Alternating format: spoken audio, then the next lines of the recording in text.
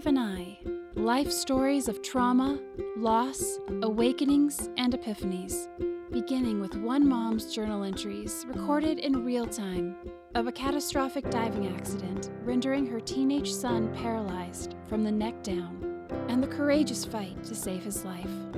Told through unedited text and journal entries and inspiring guest interviews, Blink of an Eye will take you on a powerful journey of advocacy and hope, and an unvarnished look at the true nature of our relationships and interconnectedness in the face of an event that changes everything.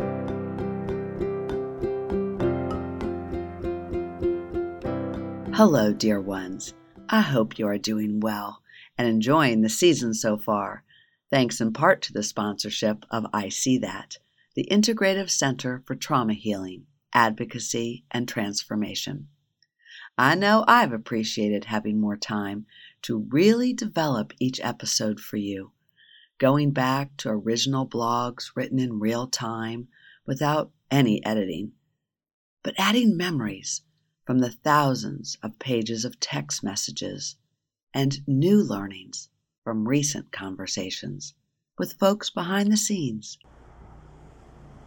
Welcome to Episode 3, For Real. At the end of the last episode, Billy had just arrived at the Shepherd Center a day after Archer and I had touched down in Atlanta. Billy had driven 13 hours in my little Mini Cooper all the way from Cape May to Baltimore to Atlanta. And on September 4th, his birthday, he wanted me to have a car, and it was stuffed to the gills with all the good wishes and gifts people had sent us that I had wanted to be part of Archer's new room, our new temporary home at the Shepherd Center.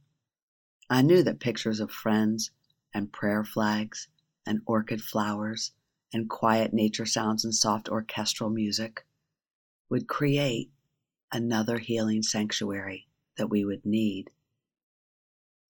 I think I had imagined that Shepherd would be a sort of heaven, as I was so relieved to have been told about and then to be going to a place that specialized in spinal cord injury, that they would take care of Archer and love Archer and rehab Archer, and he would walk again.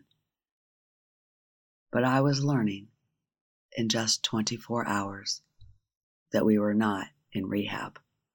We were back in another ICU, and it was by no means comfortable for any of us. Archer was struggling mightily to get off the ventilator and to breathe, but was otherwise not very responsive, mentally or emotionally at all. And we were learning the way of the land at a new facility. I don't know what I thought, but we were back in another ICU. It was a hospital on one section of a third floor of a larger facility. After I was interviewed about Archer in a small, lovely orientation room that resembled a very nice parlor room in a very nice home, with Chippendale upholstered chairs and a mahogany table, I was directed towards a door to room 6 in the ICU. As I entered into a space with a large glass cabinet of towels, heated towels, my eyes swept the area and I could see that it was dimly lit, with just a few hospital rooms with sliding glass doors and one central desk in the middle. But all was quiet. Archer was already in room 6. The other rooms were empty. It was like a private ICU. Within minutes and hours, we were surrounded by experts, coming in one at a time, a large team, each with a specialty, dedicated to assessing and helping to stabilize Archer.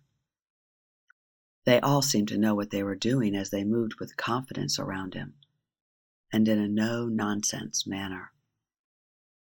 I thought I had learned a lot about spinal cord injury, and the lungs and knew about PEEP settings and air pressure and bradycardia heart and blood pressure regulation.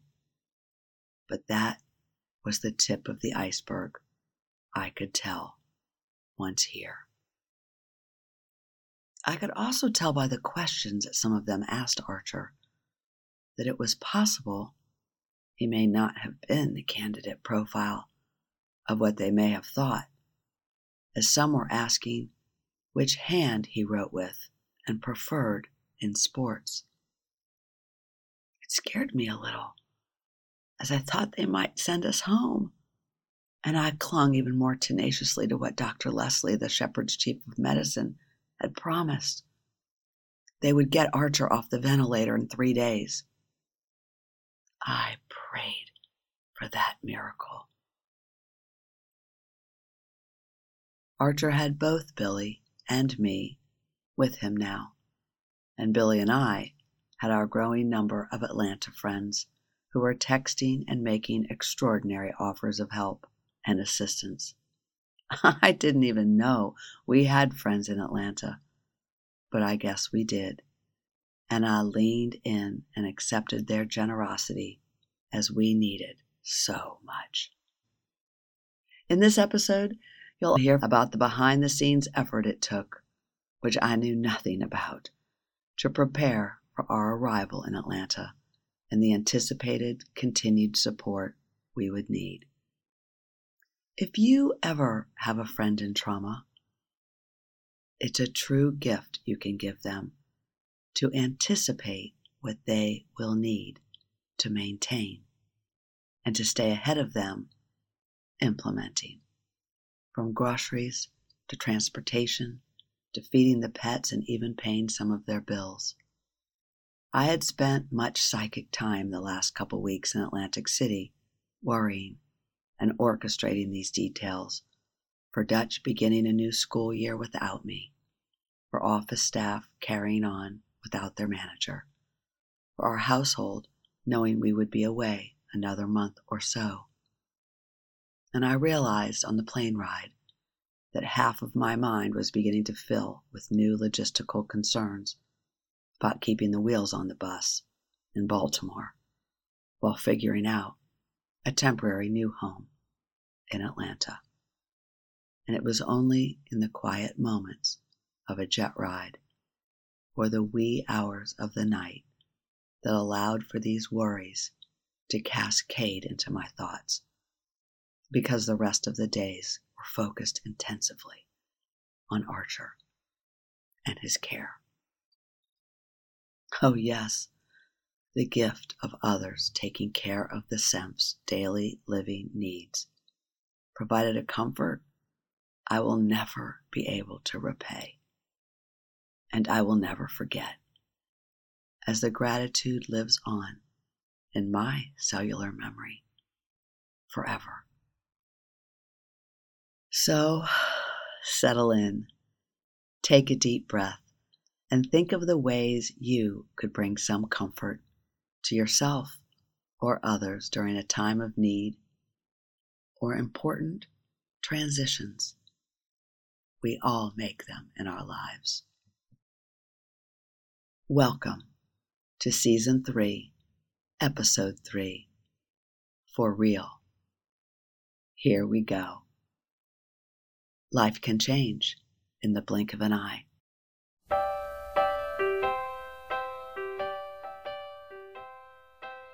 A text message from Billy on our family chat. Hi, family. I'm hanging out with Archer.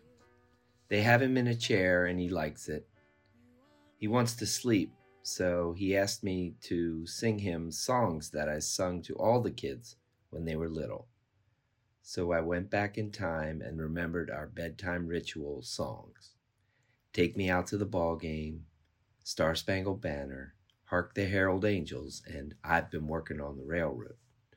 To this I added a sung prayer, Our Father, and the Carpenters' Close to You, which I think is an awesome song for how we feel about Archer. Thanks to everyone for the beautiful birthday wishes. That little text touched me because Billy has always had a sweetness about him. I knew how much he loved our children. I was grateful again for what he would do to help me do what I needed as well. You know, a wave swept over me in that instance about our relationship. It sort of took my breath away, really, with the realization about Billy and me.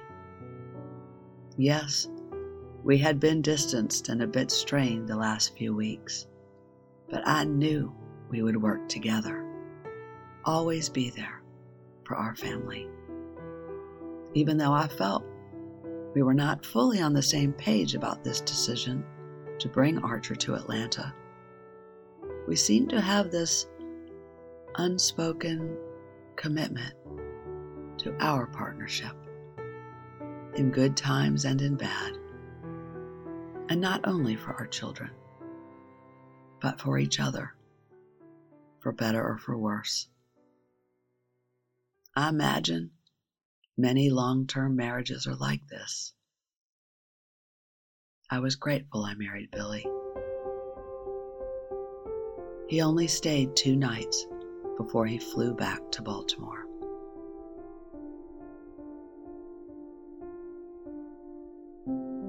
Labor Day weekend, September 5th, 2015, Saturday, day 32, day 3 at Shepherd.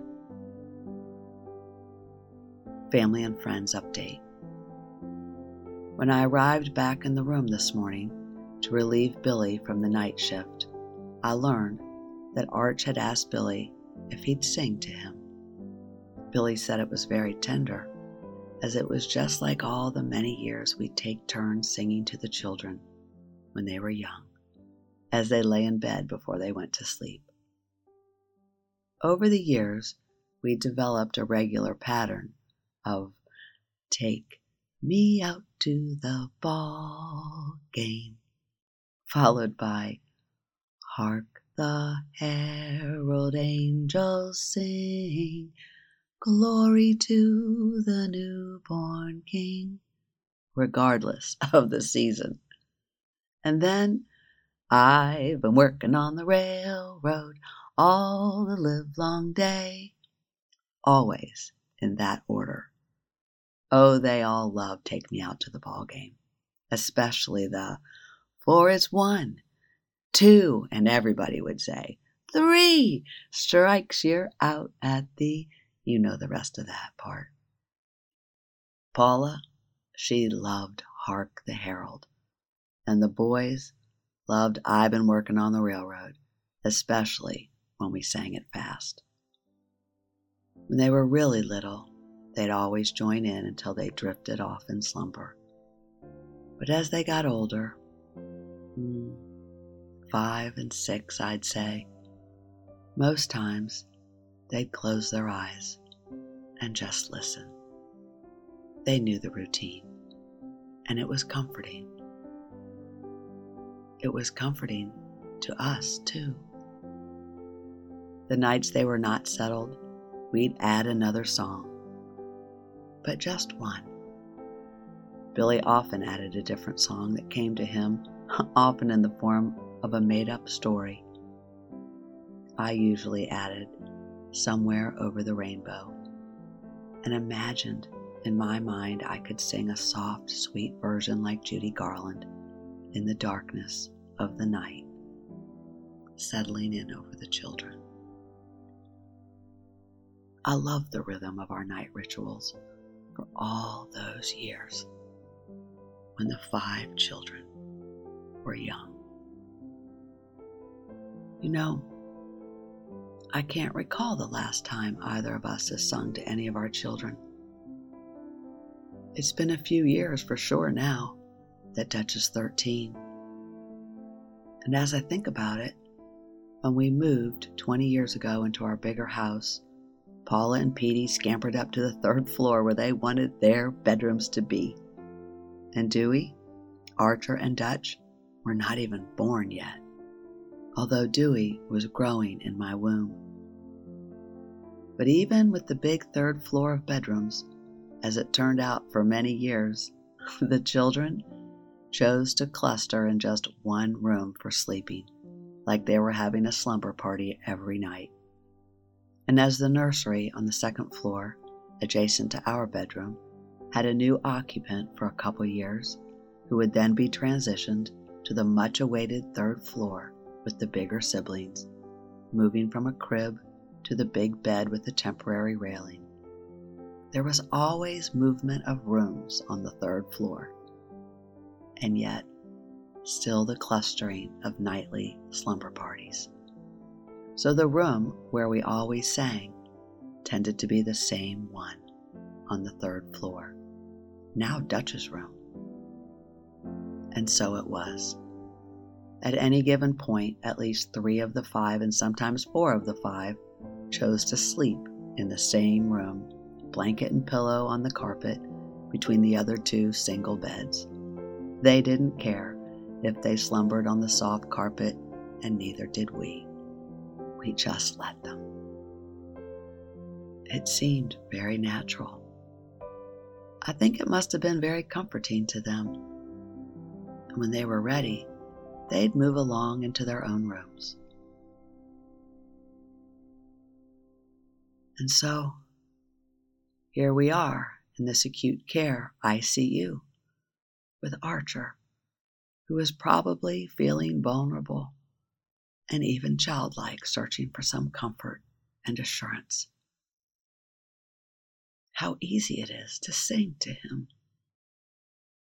Billy is such a good man. And I think it brought as much comfort to Billy as it did to Arch.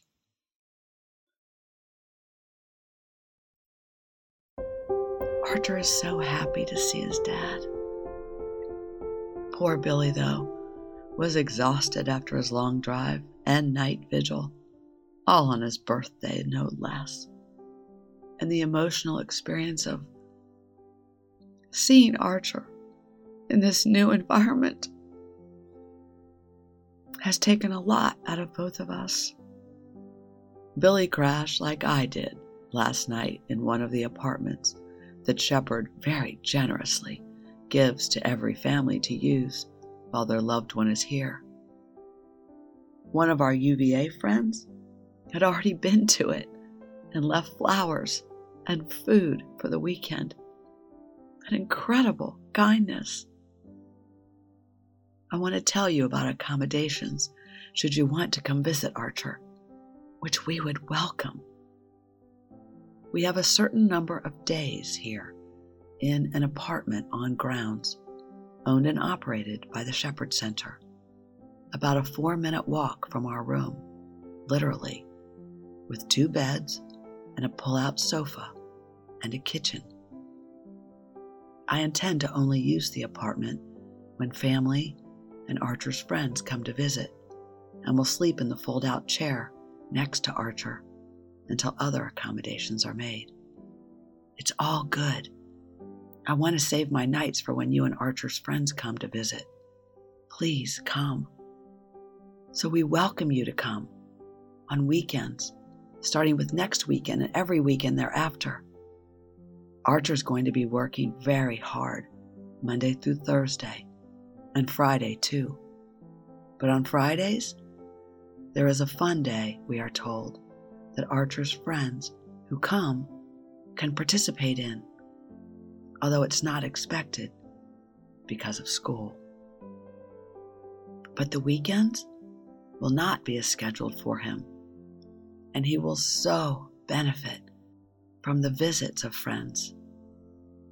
I am thinking of friends Skyping or FaceTiming with Archer too, once we get settled in rehab and he is stronger.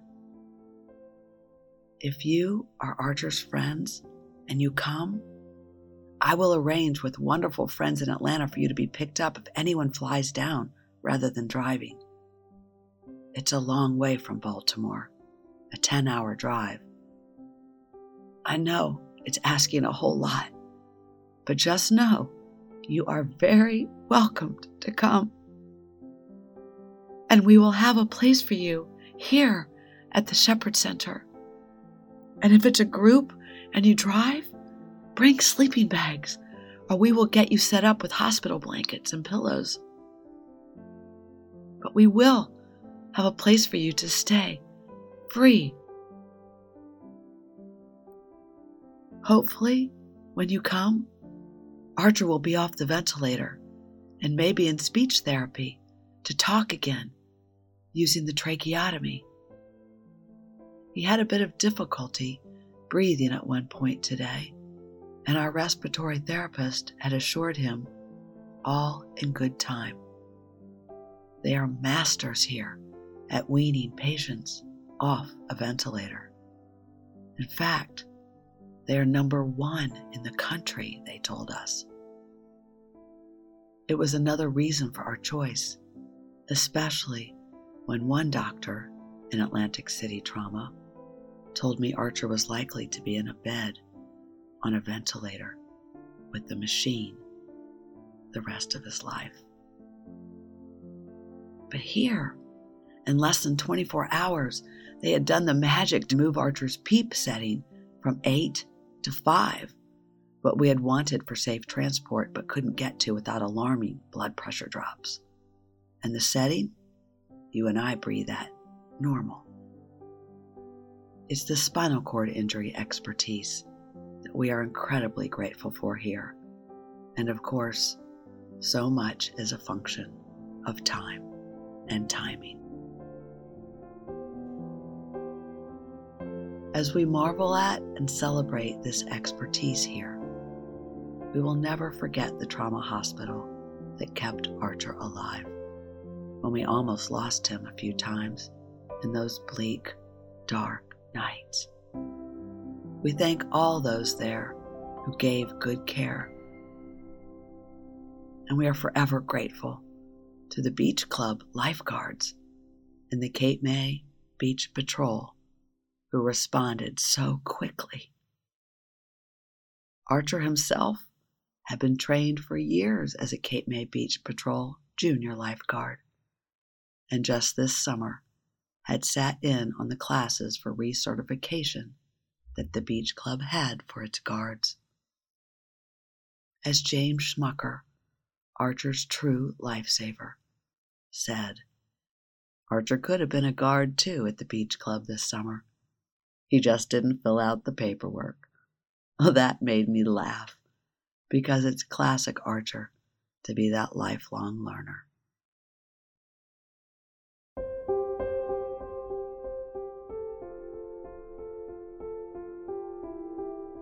We're generally feeling optimistic, and it feels good.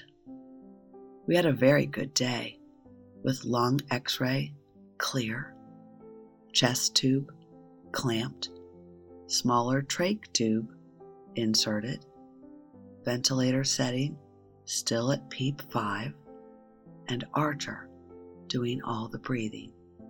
The ventilator just giving pressure since he can't do the clearing of his lungs yet himself. All in a good direction. And, drum roll please, Archer was hoisted up for the first time by a Hoya harness into an electric wheelchair where they taught him to siphon puff into a straw so he could control tilting the chair back and forth so that he cradles all the way in reclined position 1 minute for every 30 minutes to prevent those dreaded bed sores. And he did a huge 4 hours in the chair, sitting upright, which is what his body needs to heal. They say staying in the bed in a reclined position leads to all kinds of problems, so it's up and at him here. It's pretty painful for him, but he sustains it well. Archer showed a lot of courage to be hoisted in the air in a sleeve and to have 3 people, one holding his neck and the others steadying the crane and his gentle swaying long body while they neatly lowered him into the tilted wheelchair. It was pretty exciting. It was a big day.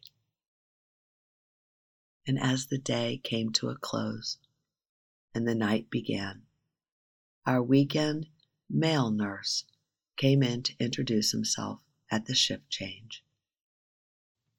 He said, "Hi, I'm Pharrell." And I said, "For real?" And he said, "For real." I looked at him and said a bit incredulously, "Your name is really for real?" And he said, "For real." I looked at Archer and he at me, and I thought I would burst out laughing. I then reached over to turn over our nurse's name badge, as it just couldn't be. It read, Pharrell, F-E-R-R-E-L-L, Pharrell, Mr. Pharrell for us. Archer, Pharrell, and I all laughed together. It was a moment, a wonderful moment. I mean, you gotta love the South. And Archer really laughed. A first. I mean, we couldn't hear him, of course, but it was real. And he looked so much like himself. Amen. Before we head into day 4 at the Shepherd Center, I wanted to share with you an excerpt from my interview with Mary McCune Dillon. She had helped prep for our arrival to Atlanta and to the Shepherd Center, coordinating with our other friends to make sure we were taken care of. This interview excerpt will take you to the days right before we arrived in Atlanta, when the Atlanta friends we didn't even know we had were corresponding and meeting to prepare for our arrival after reading my Facebook post. And just like Allison in the last episode, Mary also had a special connection to the Shepherd Center prior to our arrival there. So, where do we begin? Do we start at the beginning? Your Facebook post? Okay, let's do it. Let's start with the Facebook post. Yeah, I mean, that's what kindled this whole thing, I think. It was your Facebook post. And then, the network turned on pretty quickly after that, really quickly after that, because I think my first person I was really communicating with was Madeline. And she was sort of sharing information from, that group text, that group email you were sending. And I saw it on Facebook and I reached out to Madeline, but I also reached out to you on Facebook. I think I PM'd you or somehow wrote you something about Shepherd. Like I felt just personally like I had to do something about Shepherd because it was the place I was familiar with, knew the people who ran the place, but I used to do stuff there when I was in high school. I mean, it was our sort of chosen place, and we'd go play volleyball with the paraplegics when I was a teenager. So I've always had this sort of connection, and at the time we were doing a lot of charity work through National Charity League with our daughters at Shepherd. And so we had this sort of ongoing relationship, if you will. And when I saw the thing about Archer, it was like, well, this is just a no-brainer. This is, God putting things together. And I felt very called to sort of pursue. And so pursue I did. I pursued you. You were flooded with stuff. So then I went through Madeline, and Madeline sort of kept hooking me up with you. I went back and looked at emails this morning from back then, and it's all me to Madeline to you, me to Madeline to you, then you to Madeline to me, and until finally we got directly communicating with each other. But the day that I sent an email to Madeline saying Alana Shepard has said, use her name, Dee Dee and I met at a Starbucks to strategize what to do. And once you guys were at Shepard, Dee Dee met you guys there. Dee Dee met us, right? So let's go there. So you remember our coming. But Billy wasn't there yet. I came the day Billy arrived. Which was on his birthday. He drove your car down. Dee Dee went there and met you and got sort of a list of things you needed, and just was so excited to be able to like get some stuff. And then she was leaving town and she was kind of upset, but it was Labor Day weekend. And I said, believe it or not, we're here and none of our kids are in town. I have an abundance of time this weekend. And so I showed up right when I guess Billy had only been there a little while. Yeah, just like maybe not even hours. All were there in the ICU. I came, I had some lunch and a plant. Oh my gosh, I remember. Because I read that you really loved, having living, breathing things in the room, and that was good for his. Of course, he wouldn't be in a room for another 10 days or so, but at the time, it just seemed like the right thing to do. But I so remember that. I do too. I remember walking around the corner. I remember seeing you and Billy standing there. You guys, I hadn't seen you in 30 years? Yes, at least. And you guys look exactly the same to me. A little wiser, but the same. And it was just kind of a moment. I was like, oh, this is real. Y'all are really here. This is happening. And you were really real for us. Like, glad to hear that. That's Mary McCune. She really exists. She's here. Mary had been standing there waiting for me in the waiting room when we arrived at the Shepard Center. It seemed we had friends in Atlanta we didn't know we had. Some had been from there and moved back, and some had moved there from other places in the last 30 years since we had seen each other. It was a surreal moment for me, trying to put it together. But it was also so real, because I knew them.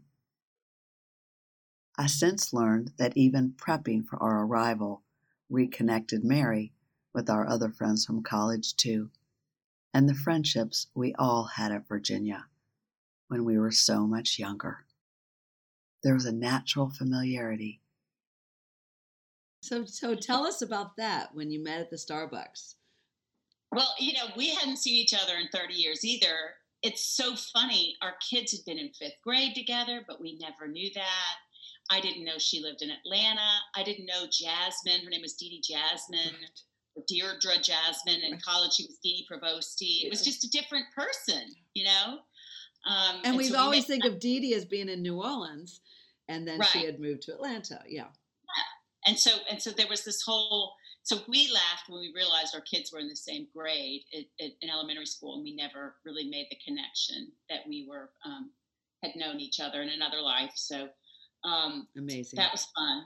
And she lives, in walking distance from my house. Even more amazing. I remember when I learned that, I couldn't believe it. And just to add a little spice to that, when I saw Dee Dee on the first day, it was like, Dee Dee, what are you doing here?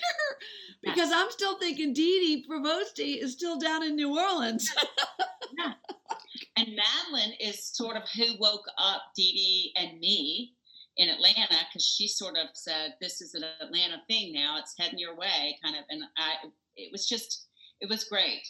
So we got real involved in planning. I guess our thinking was, what are the needs and what needs could be met? Funny, isn't it?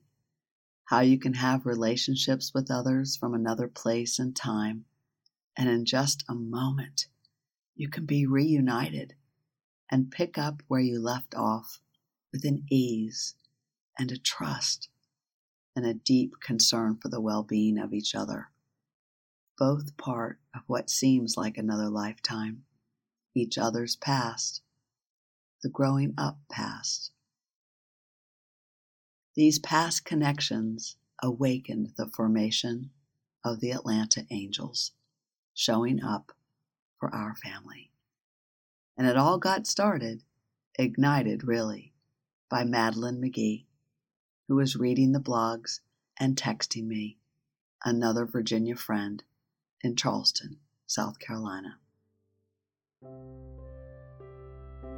Never doubt how your web of a lifetime of friendships can have profound impact on your life when you need it most.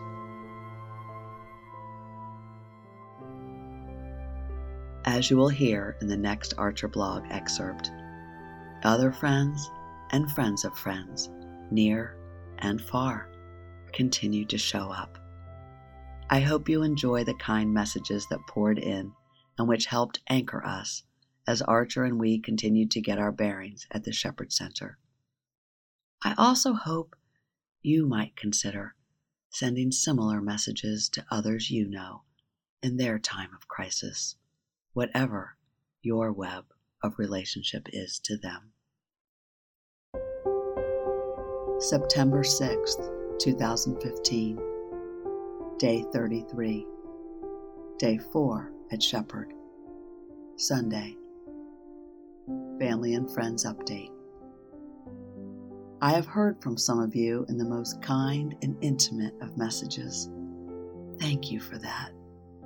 Your unexplained urges to pray for Archer in the middle of the night or to awake with him on your mind in the early morning, or to think of him during the routine of your days, are surely God's whisper that Archer needs God's believers storming heaven again, especially the last couple days here.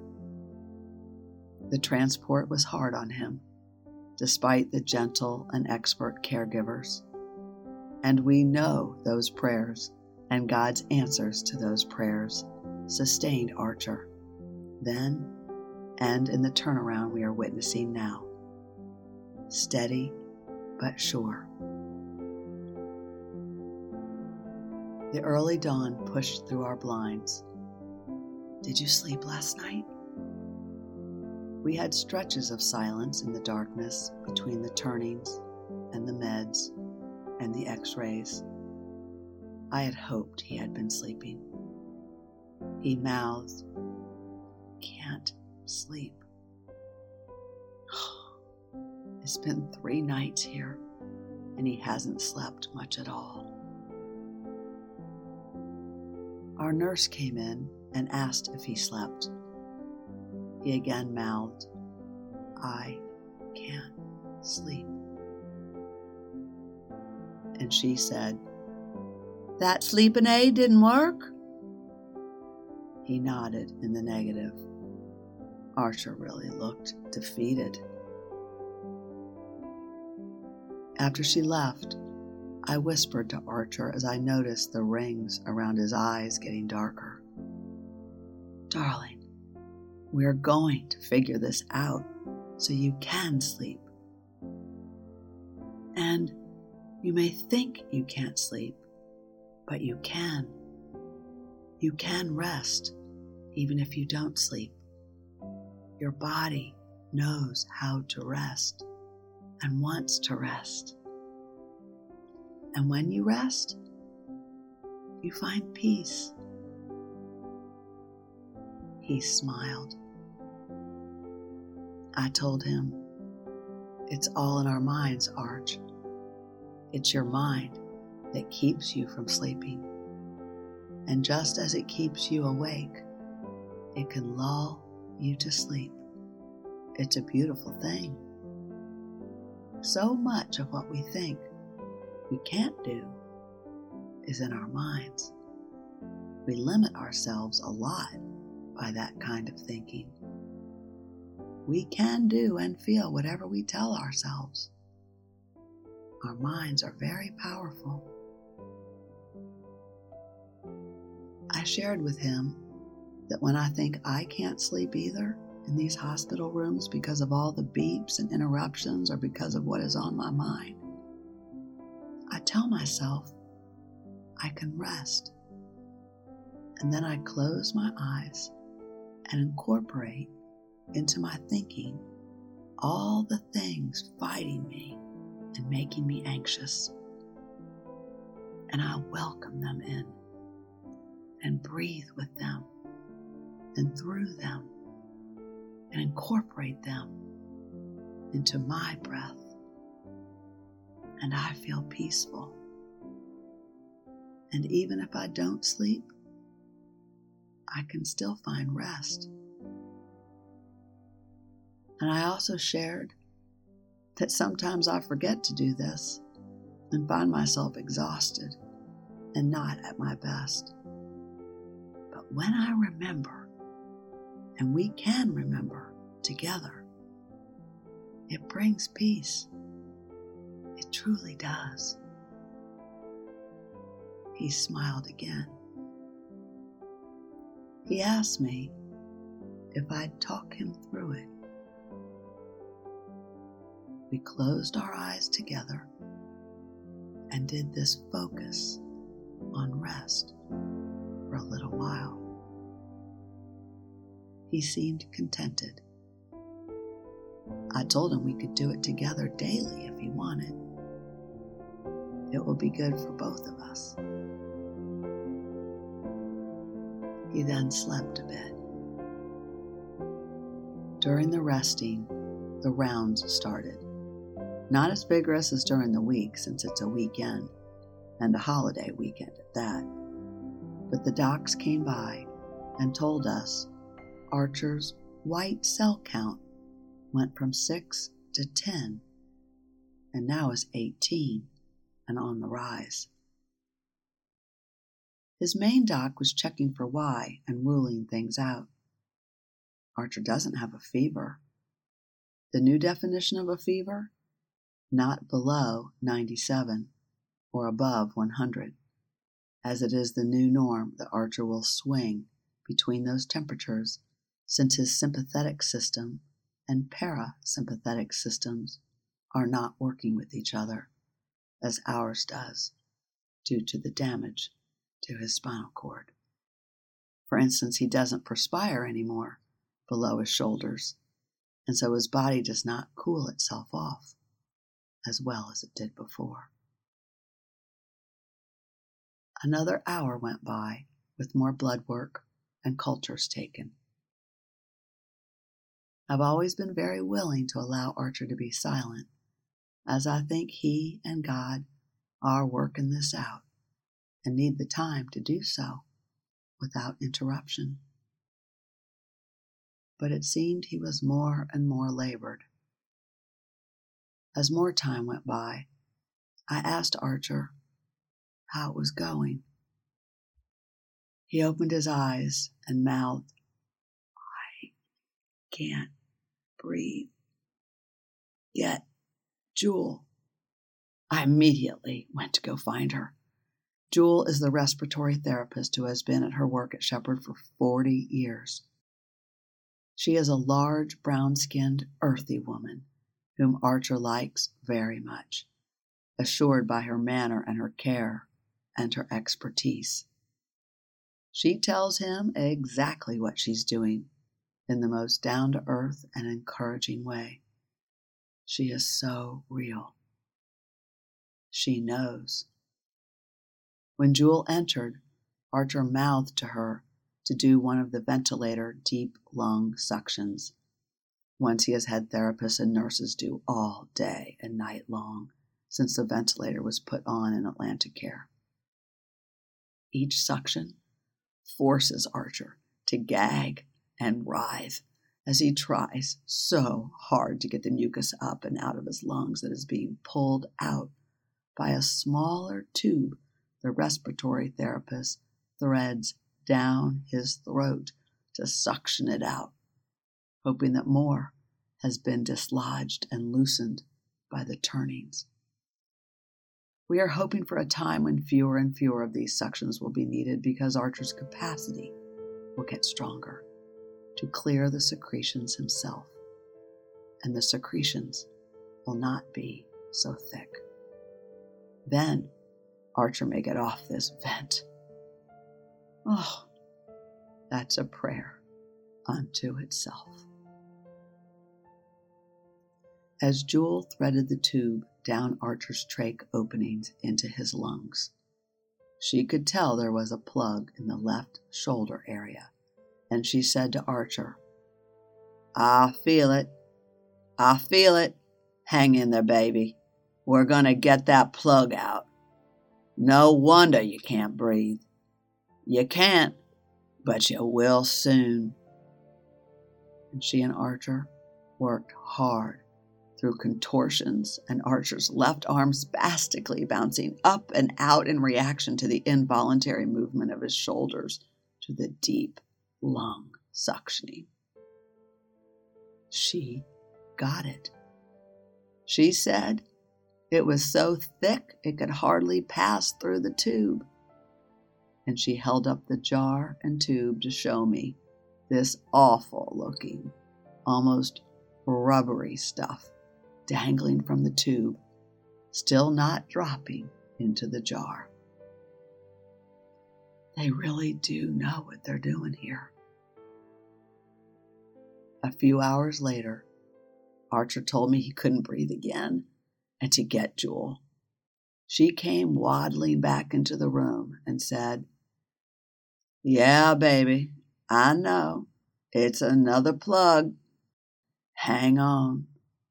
I could tell it'd be back because we couldn't get it all before. Hang on. We're going to get it all now. You ready?" And they did. And it was hard and painful going. And it was quite a sight. I took a picture to show Archer so he knows the labor of his efforts is not in vain. His chest x-rays show some mucus, but no pneumothorax. Yay! They will clamp the remaining chest tube today and take it out tomorrow. Lungs should no longer be a problem now. Good work, prayer warriors. Archer's army may rest, but probably not for long. Billy arrived and brought in the couple boxes of things we will need for our sojourn here, and in came more cards from home that you had left in our foyer at home in Baltimore for Archer. We are so grateful. Archer so looks forward to them and really needs them. Please, please keep sending. You can send directly to him. Archer Sent, in care of Shepherd Center, 2020 Peachtree Road, Atlanta, Georgia, 30309. I just love their address, too. 2020. Yep, that's the vision and clarity we seek. 2020. Our doc ordered a CAT scan of the head, thinking the high white count might be sinus, even though Archer has no indication with nasal drip or anything like that. He was accurate. The CAT scan showed Archer indeed has infection in both lobes of his sinuses, deep down in the bony area where the antibiotic is not effective unless they have a sample to know which antibiotic would attack it. I looked back at my medical journal and it's weird because I asked in Atlantic City if they looked at Archer's ears and olfactory system with a scan, as I was concerned about his titanium in his ear, whether he had had a concussion, and also concerned about his increasing loss of smell. I was told that there was a brain scan and that it was normal, and that trauma treats the injury, and the ear and nose are not part of it. It's okay, but I just wonder if we would have picked it up then. I try to listen to my intuition and act on it. I did ask, but I didn't push. I wish I had. It's been so complicated. I am reminded at so many turns of the impact of Archer's drowning or near drowning and taking in seawater and all the many things he's experienced that would make it hard for any team not specialized in spinal cord injuries to know exactly what is going on. And I'm also thinking about all the time he spent in a bed, lying down, about a month. That's a long time. Here, it feels as if they are looking at everything, and it's all geared to getting him up and moving. So another broad-spectrum antibiotic was ordered to hold the infection at bay, as we are awaiting the otolaryngologist surgeon's recommendation. The area where the infection is pocketed is separated from the brain by bone, but very thin bone, about the width of a piece of paper, they said. We will keep you apprised, dear prayer warriors, and Archer's army will storm heaven again. I do not want to worry, as worry gets us nowhere. But I am a little worried. And while this is another setback, it is also a step forward to getting him whole for the rehab journey. And we really believe, that all the prayers of all the believers have brought all the angels and graces to Archer's bedside, and probably spared Archer for what may have otherwise happened. Death at so many turns. And the prayers have surely given him the strength to endure. Isn't that what we really are in need of in our tough times and our dark moments? The strength and courage to endure and be sustained as the darkness unfolds into light again. I recall what Frank Pugh, one of our Baltimore mediation mediators, deceased at 80, God rest his soul, would tell me every year when I sent out my annual email to our team, expressing my gratitude for each one of them and for the bounty we have and the good work we are privileged to do, and the holiday we were all celebrating with family wherever we were, which for our family was always in our beloved Cape May, July the 4th.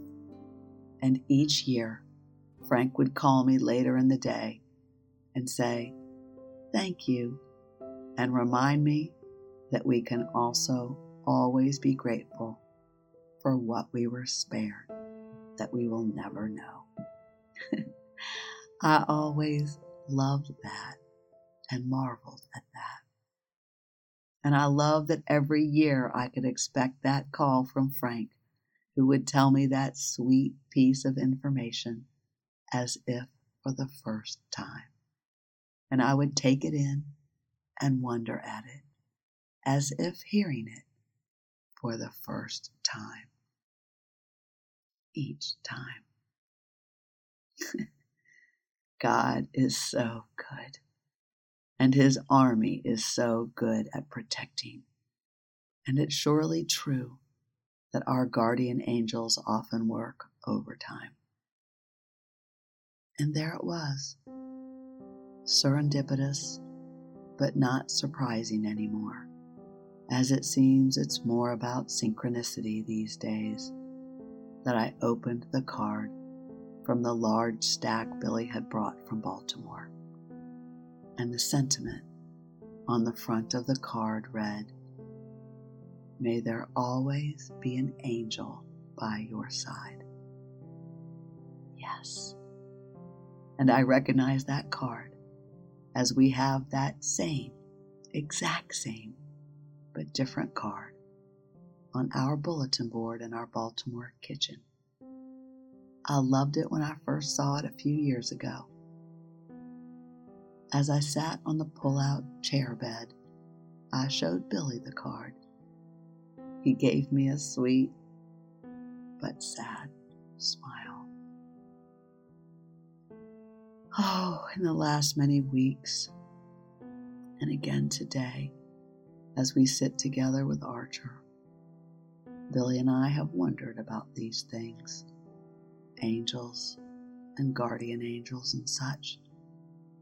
In our private wonderings, Billy has shared with me that he imagined that Archer's guardian angel, who we know loves him so very much, must be so pained, so very pained, to have stepped aside, as pained to have stepped aside as we are heartbroken.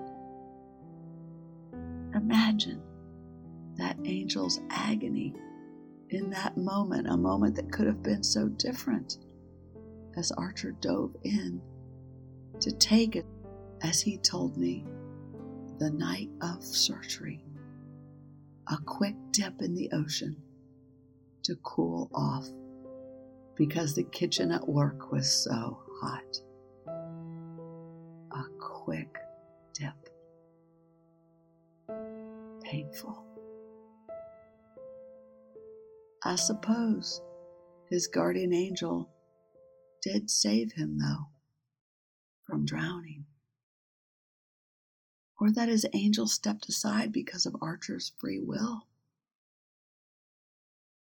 And God asked Archer if he wanted to live or cross over, and Archer chose to live, knowing he was completely paralyzed. That it happened seemed unimaginable a few weeks ago, but it is very real now. But for us, we really don't question the why so much as we wonder the what. What is it, good Lord, that this is to bring? We believe it will bring good. It must bring good. A wise priest told a dear friend of ours that much good will come of this. We pray for that. Please, pray with us for that. We know there is meaning in all human suffering, and that God doesn't want us to suffer, and did not breathe divine life into us so that we would suffer. We also know and accept that suffering is part of our human condition, and we all do suffer. We also believe that is why God gave us life eternal, so that we can endure our human sufferings and experience that divinity right now. After all, isn't that why God sent us His only Son, who suffered mercilessly and then forgave us? So when I am experiencing the acute, sharp sadness that is stained at moments with desperation, I tell myself it's okay to feel it, so I can remind myself of my humanity and how much I need God, so I can then move through it with my aliveness and find relief and comfort from those who help me ameliorate it with compassion and kindness. And that's all of you who are doing that for me and our family and for Archer in ways that perhaps he knows best in his deepest meditative state. I've watched Archer in that deep state. It's a reason for keeping his room as best we can with minimal loud voices and piercing beeps for extended periods, and no noisy electronics and harsh sounds of TV and commercials. He needs to be able to find that state where I believe he is working it out with God. And Billy and I need to work it out too, but with each other. In our short day and a half together, when all Billy and I wanted to do was fall into each other's arms for support, even if just for a brief moment. Instead, we realized Archer's heightened anxiety about the different CAT scans, his pain on the rise, and wanting one of us in the room with him at all times. Not what we expected once we got here, but totally understandable. So we decided to divide and conquer once again. Our thinking we could go to Mass together and have a meal together was not in the plan. And as Archer was wheeled away for another CAT scan, this time to look at his full C-spine to try to figure out why his white blood cell count is high and climbing, we had an argument. I'm so disappointed in myself. I know that it happened as we tried to discuss in 30 minutes what we need about 5 hours to do around the issues of finances, tuitions, and balance sheets, and on it goes. I know we were both speaking to each other out of fear, and we react differently to fear, he and I. I felt such deep remorse afterwards, and he had to leave to catch the plane back this afternoon. Please, pray for us and our humanity that we remain strong, even when we stumble. I know our hearts are breaking every day, over and over, and now Archer's heart is breaking too. It's so real. Yet I know we're not broken, and I believe we will not break. I just need courage. Billy and I need courage. Archer needs courage. Your prayers give us courage. Please pray that we will have courage. Please say a family prayer together. You know I love the rosary. Pray it with your family for us and for your own family and all families to be strengthened no matter what they face. Amen.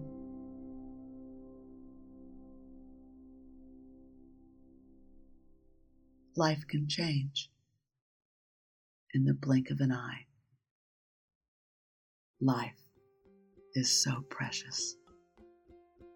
Sending love. Hope for everything. Obtain everything. Thank you for tuning in to the Blink of an Eye story. You may continue listening next Wednesday to the trauma healing learnings that accompany this story at Trauma Healing Learning 3, Unlearn Your Pain, which features an interview with Dr. Howard Schubiner, an internal medicine physician who is clinical director of Freedom from Chronic Pain and the author of Unlearn Your Pain. Thank you for listening and telling your friends about Blink of an Eye. Don't forget to subscribe and follow. Together, we are raising the vibration for healing.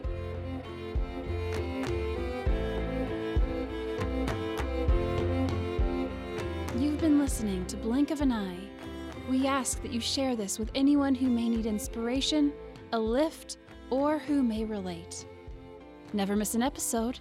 Listen on our website, blinkofaneyepodcast.com. or subscribe on Apple Podcasts, Spotify, or wherever you get your podcasts. This episode is sponsored by I See That, the Integrative Center for Trauma Healing, Advocacy, and Transformation. I See That is a multidisciplinary nonprofit that provides tangible support, trauma healing education, and advocacy for those experiencing crisis or trauma. To donate, please visit www.iseethat.org. That's the letters ICTHAT.org.